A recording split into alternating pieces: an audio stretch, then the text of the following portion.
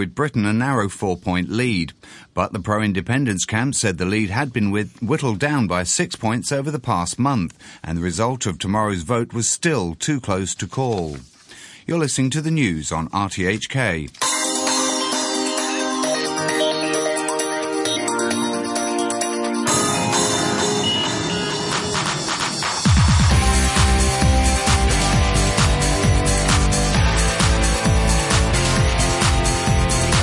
Good morning. Welcome to Money for Nothing. I'm Brian Curtis. Well, a special show today as we have a couple of salty dogs on the program to pepper the proceedings with some wit and wisdom. The top strategist in Asia, Christopher Wood of CLSA, is here, and veteran fund manager Hugh Simon of Hammond Investment Funds. But first, the headlines. Well, we're tempted to say that it's all the Fed, Scotland, and Alibaba for the next 3 days. But there's another important item. China reportedly adding 500 billion renminbi in liquidity to the country's 5 biggest banks.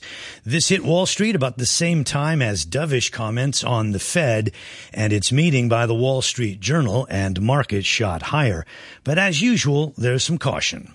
The momentum we have right now in the stock market's strong, and nobody knows how long it's going to last or when it might end. But things are feeling, to me, a little bit like 2007 again in the stock market. That's David Scranton of Scranton Financial. He's nervous enough to be more than 50% now in bonds. There's so many skeletons right now, I believe, in the world's financial closet and geopolitical closet that it's hard to tell which one's going to be the first one to pop out and start the downturn and stop this momentum we're seeing. So this is going to be a big show about macroeconomics and the Fed always seeming to be rescuing the stock market. As such, we revisit the Santelli rant. Where does it say in the Constitution that some form of the government has to guarantee stocks go up or guarantee that you have a house? They don't. Where have we gone off the rails? Enough is enough. That's the tease. We'll get to more on that a bit later. An interesting note as well this morning, Betfair is paying out now early, 3 days early for bettors on the no vote in Scotland. They are that confident on a no. We'll get you the read on the Asian markets in just a moment. But this top story this morning, Sina saying that China is providing 500 billion renminbi of liquidity to the country's 5 biggest banks. The report said that the PBOC provided the banks with 100 billion yuan each. It's in the form of standing lending facilities with a tenor of 3 months. Some analysts are comparing that action to printing money. On Wall Street, stocks were higher and commodities rose as well. The China report was one of the catalysts. Also, Journal reporter John Hilsenrath said that the Fed will maintain the pledge to keep rates low for a considerable time. In the end, the S&P 500 was up 0.8%. The Dow up 100 points at 17,131. Back now to Mr. Scranton. He explains why he's nervous. Things are seeming top-heavy. A lot of the bearish analysts recently are becoming bullish and raising their expectations for stock market levels by the end of the year. And, you know, my thought is when all the analysts, or most of the analysts, are on one side of a bet, it becomes time to be cautious. So that's why he is a bit nervous. But what about the mantra, don't fight the Fed? That's exactly why I'm not ready to call an end to the momentum right now. I've made that mistake a few times in the past by calling an end to the momentum too soon. So I've learned from that lesson. But I think people do need to be cautious because nobody knows when things are going to turn around. The reality of it is that right now we have a lot of things that don't make sense out there. You know, the fact that up until a week or two ago, U.S. Treasury bond prices were steadily going up. At the same time, the stock market was going up. The 10-year Spain and Italy bonds are all paying now a lower yield than our own U.S. Treasury. Which is incredible. Exactly. And, you know, there's so many things like that out there that's only really, there's bubbles all over the place except for maybe certain commodities would be the only place where there aren't. And actually, copper did rally the most in 13 months overnight, and oil surged 2.1%. And not much change in the bond market overnight, though. Yields on the 10-year Treasury, little change to 2.59%. Mr. Scranton picks up on the idea again that he might be a little early in cutting stocks. You can never predict. In 2007, you know, nobody had predicted, even though the subprime mortgage crisis, we knew about it in March of 2007. The stock market kept going upward for another 8 months. Yeah. And that's what's happening right now, is that every time there are two pieces of data that come out in a given day, one's positive and one's negative, it seems like the market has a way of shaking off the bad news and focusing on the good news.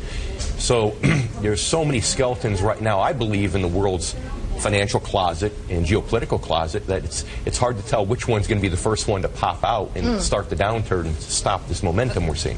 Again, that's David Scranton from Scranton Financial. Let's get a peek on Asian markets as they open this morning. Just here at 8 minutes after 8 o'clock, the Nikkei up 46 points. That's a gain of about 0.3%.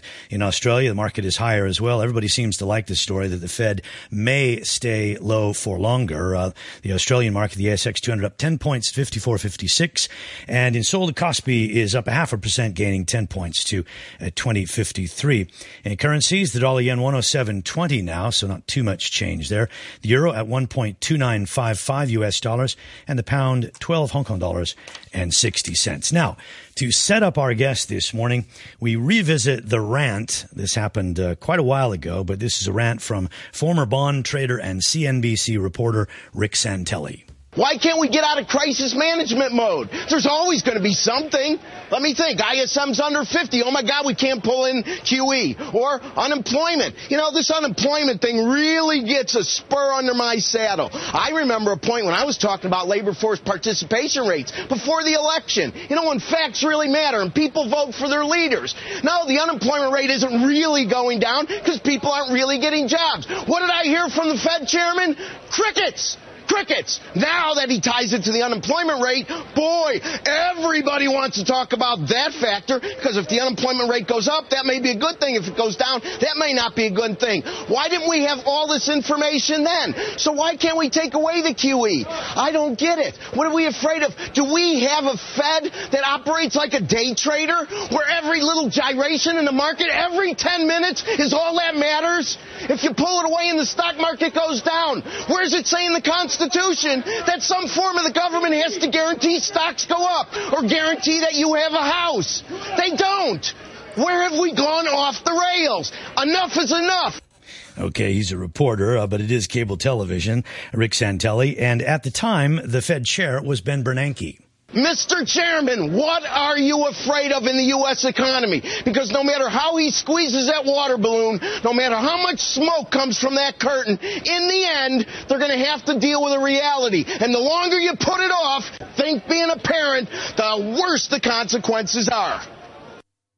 Rick Santelli from CNBC. And that brings us to our two eminent guests this morning, Christopher Wood, Chief Equity Strategist at CLSA, and Hugh Simon, Chief Executive Officer of Hammond Investment Funds. Gents, good morning. Thanks for coming on. Good morning. It's great to be here, especially after having heard you for all the years and listened to you on the radio, driving the kids to school. It's great to be here. Yeah, well, it is a fun program to do, and I can feel the listeners out there. Anyway, let's get to the order of the day, the business of the day. Chris, first to you. You've actually been pretty darn against quantitative easing. I would note that you do acknowledge that QE will probably drive up stocks in Japan, but you have been on record as saying that ultimately QE will end up being monetary quackery, a disaster, and probably the end of the fiat money system. Yeah, no, I think, there's two different issues here. There's one, what the markets are going to do, and there's one about whether QE is a good idea or not. Yeah, so personally, in my view, if the Fed tapers and stops QE, then it's a negative for the U.S. equity market. But I think what we've had overnight is just an indication, yet again, of how difficult it will be in reality to exit from QE and zero rates. Because the mere hint in press articles in the last week that the Fed was considering changing the language has seemed to prompted some market turbulence, rise in the bond yields. And so this latest story in the Journal is now indicating that they're not thinking of changing the language. But not too much. I mean, what was the market down? A couple of percentage points. And then today the Dow is almost back up at an all-time high. Well, now I'm not thinking of the market. I'm thinking of the interest rates. Yeah. So the 10-year bond yield's risen about 30, 40 basis points, as far as I can see, simply on concern that the Fed is changing the language. I think I learned from you in reading your Greed and Fear. And by the way, CLSA has this big forum this morning, so many thanks to you for departing from the forum and joining us here on the program. I think I learned from you that one of the reasons that bond yields went down as much as they did from 303 to start the year down to about the 230s was that was investors discounting QE. Well, I think that the bond market's just been sending a signal that the U.S. economy is not as strong as investors believe. However, so as soon as you take away the juice, it's going to fall apart. No, my view is if the bond yields stay up at these levels into the tapering, then I think the bonds become a buy again. Hugh, what do you think about the current investment climate?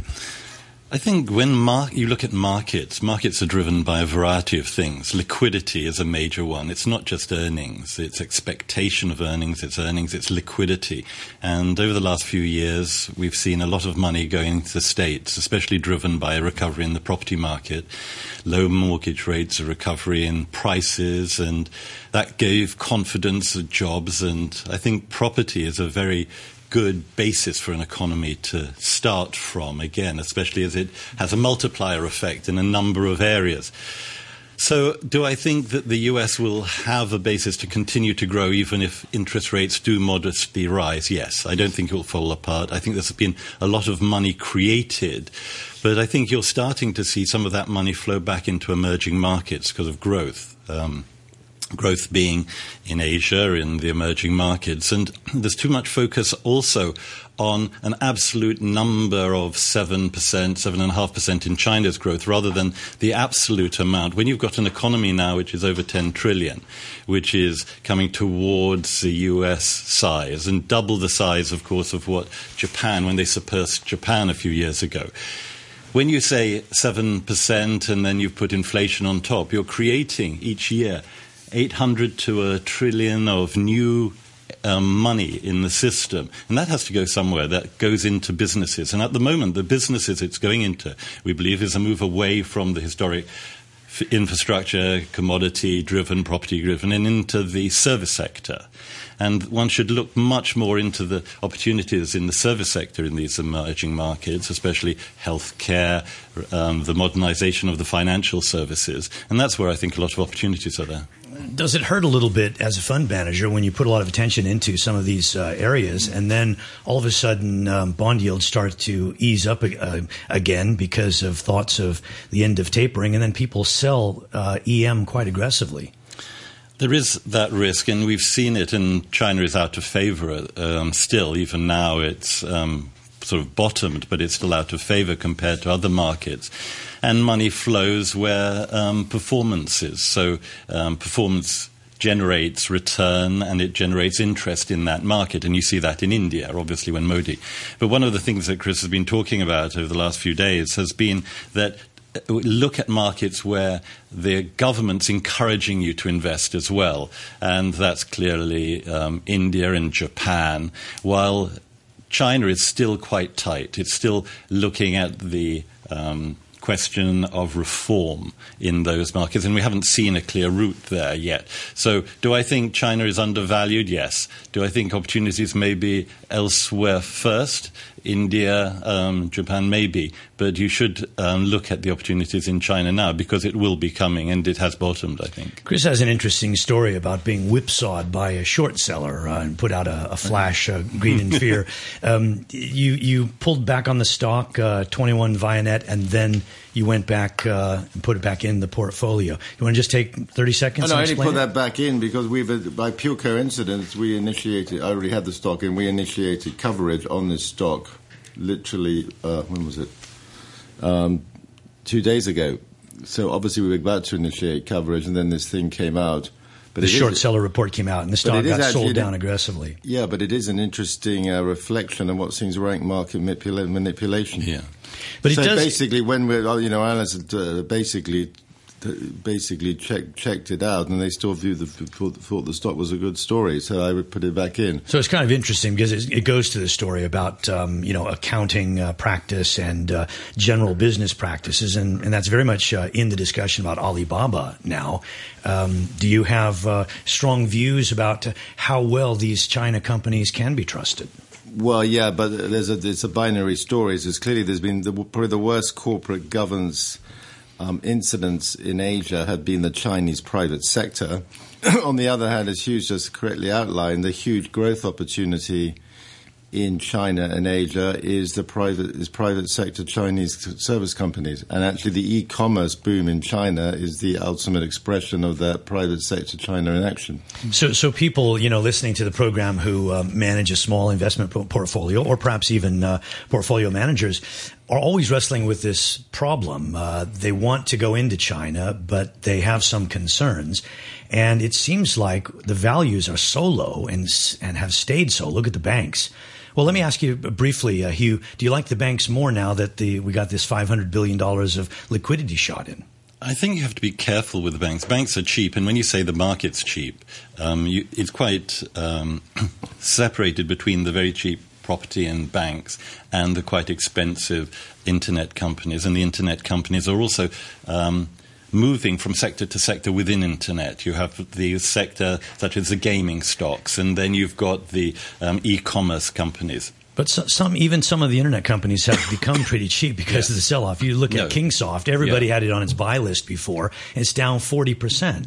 And it's got a lot. And these companies, a lot of them have got a lot of cash too, and so that they can deploy that cash in a number of ways. One of the things that's interesting about these companies are that how they change rapidly. If you look at Tencent, it's changed from just a gaming platform now to an e-commerce and a company that provides social networks. So I believe that... And even looks like financial advice and financial options. Which comes to the point about the banks.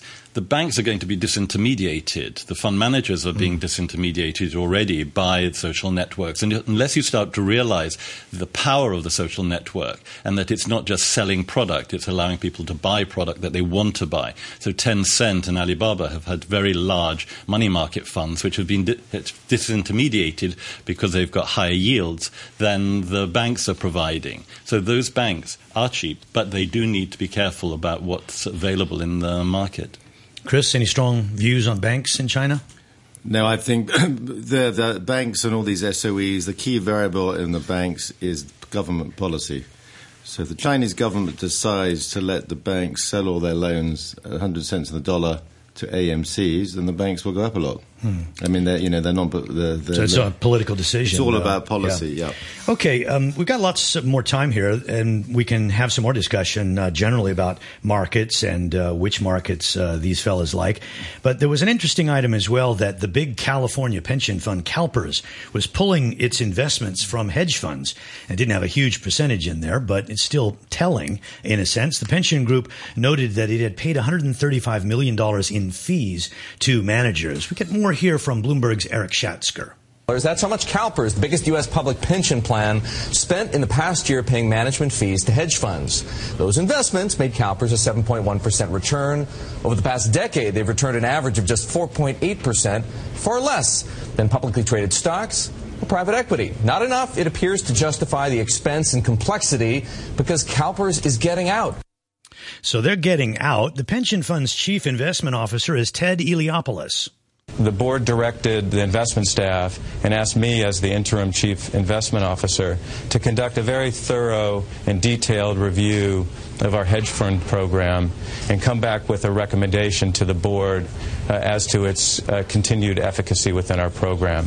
And that's what we did. And just yesterday we announced that we had concluded that review and announced publicly that our conclusion was to wind down our hedge fund program. So wind down the hedge fund program, not using hedge funds at all. Hugh, do you use hedge funds at all? And it's basically what CalPERS is saying, that they just don't want to be short. They basically see the next little period that they just want to be long. I think hedge funds have a very good role in the marketplace. They just have to be careful at the moment of where the money comes from and the type of clients they get. After the global financial crisis, a lot of those hedge funds reacted in different ways. The fund of funds had a lot of redemptions because of Madoff and the whole how they were looked at. But Another set of hedge funds did very well. They gathered a lot of money because they had protected some, and they didn't put up gates at that time. I think there is a role for hedge funds for low volatility or for macro, which divides the different risks up. The same way as you've got ETFs and index funds providing a role, as well as long. But I go back to saying, well, what next? Do you think that, and this is a question to both of you, do you think that the social network environment will start? Because the financial and the fund managers haven't really been disintermediated like the music industry or the airline industry or anything like that, whereby you put the power back to the individual. The brokers aren't there at the moment. But it does seem that one of the selling points of Alibaba is that Yui Bao program that it had attracted billions and billions of shadow banking market investment money. You mean the money market fund? The money market fund. Yeah. But those money market funds are simply investing loans to banks. So if you buy an Alibaba money fund, you're basically taking bank credit risk.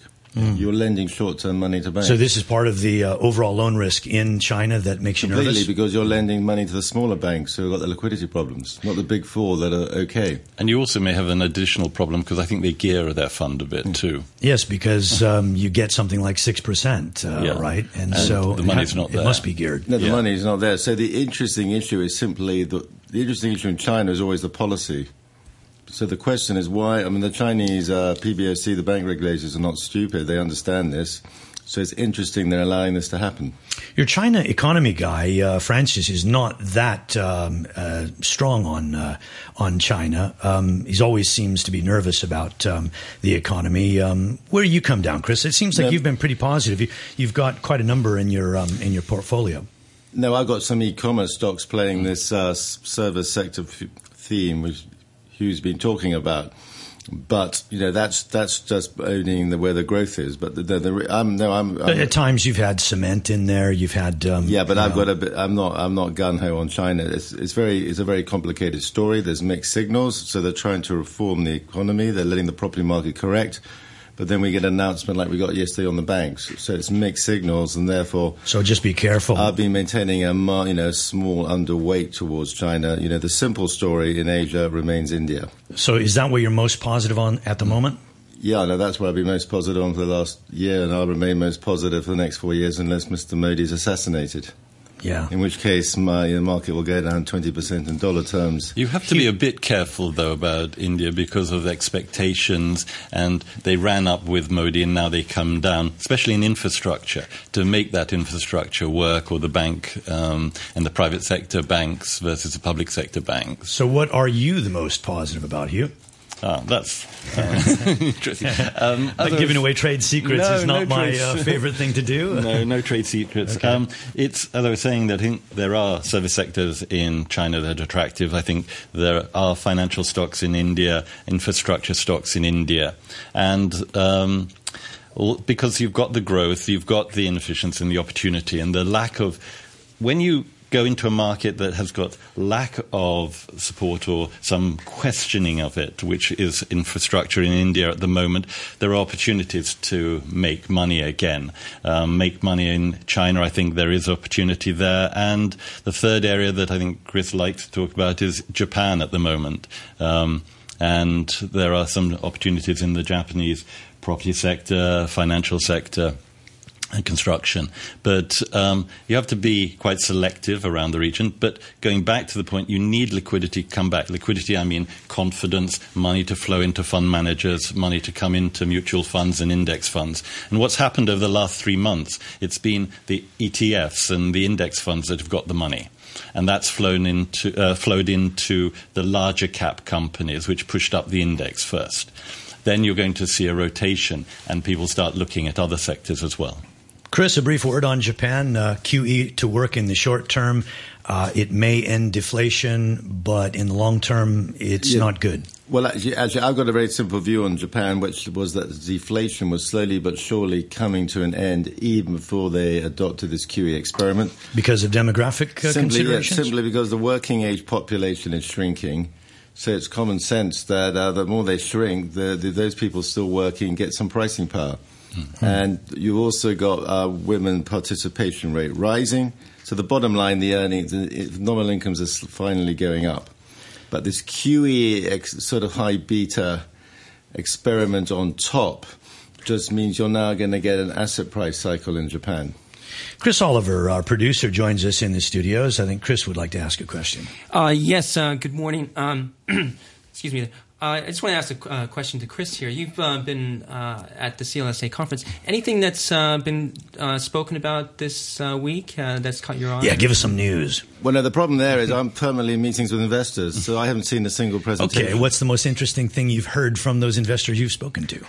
I know I'm talking about different subjects, but there's an awful lot of interesting presentations. I just haven't been able to Okay, I'll see jump them. in. I went to a couple of them, which I thought was quite interesting. One was about population growth, and that the world's not going to explode, and that 10 billion people is quite manageable. And in fact, that while people live longer, people are having fewer babies, and that if you have high unemployment, people are less confident about having children, and the likelihood of having larger number of families goes down, and so don't be frightened about population. The reason why this is relevant is it's hard to get economic growth if you don't have population growth. Can you actually structure a portfolio with these long, massive mega trends in mind? No, but it's a couple of talks were on cities and the growth of cities and the concentration of population and where those people come to get the jobs that are available and meet people and socially interact and so forth.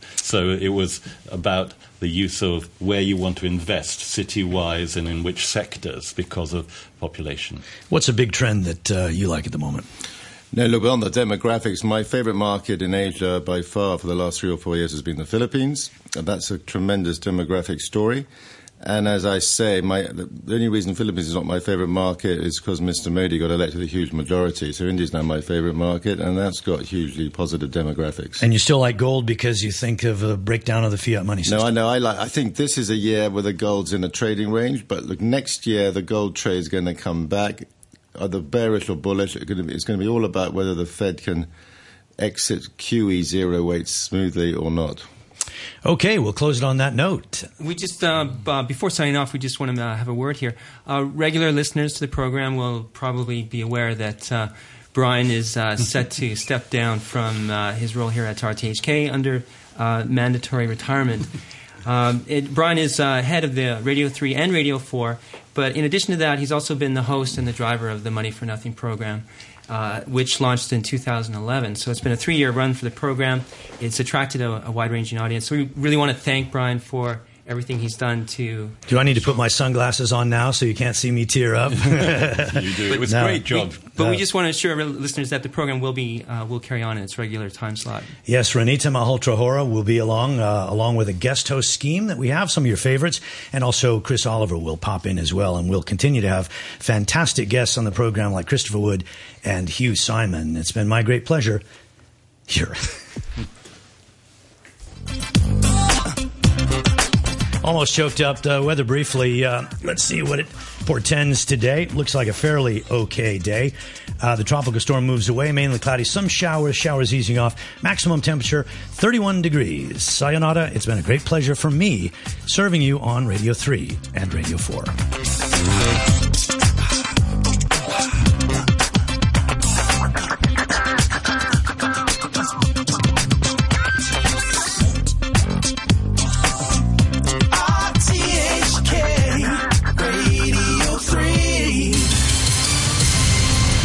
.31 The News with Todd Harding. President Obama has described the outbreak of Ebola in West Africa as a threat to global security. Speaking at the Centers for Disease Control and Prevention in Atlanta, Mr. Obama said the disease was spiraling out of control. The BBC's Alistair Leithhead reports. 6 months after Ebola broke out in West Africa, President Barack Obama announced a major intervention by the U.S.